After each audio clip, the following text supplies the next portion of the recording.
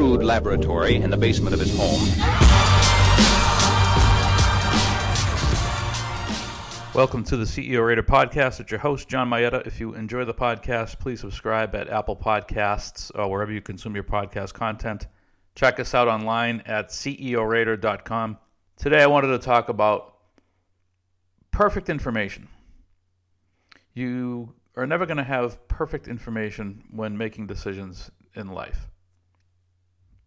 And the symptom of people who want perfect information is what about?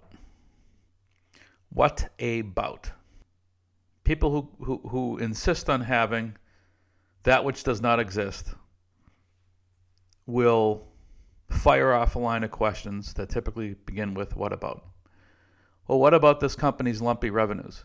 Well, what about the fact that cash flows are lumpy and there's no real pattern to free cash flow? Well, what about the fact that the company has a 10% customer, and what if that customer goes away? What about?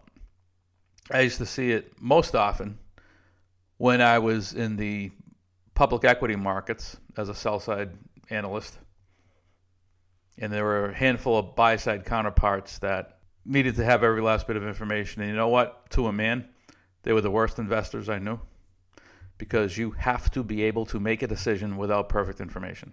I used to see it on the M&A side as well.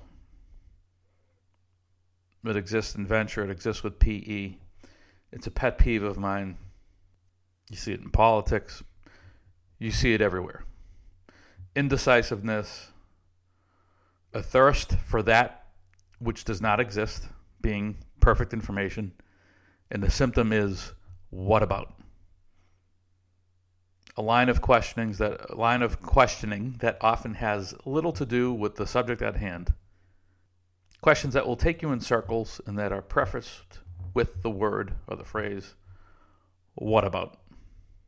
If you see these people coming, run out of the room. Or better yet, don't let the what about in the room, because they shouldn't have the power to make decisions. Their opinion should not be factored into the decision-making process. They are a waste of time. See you all next time.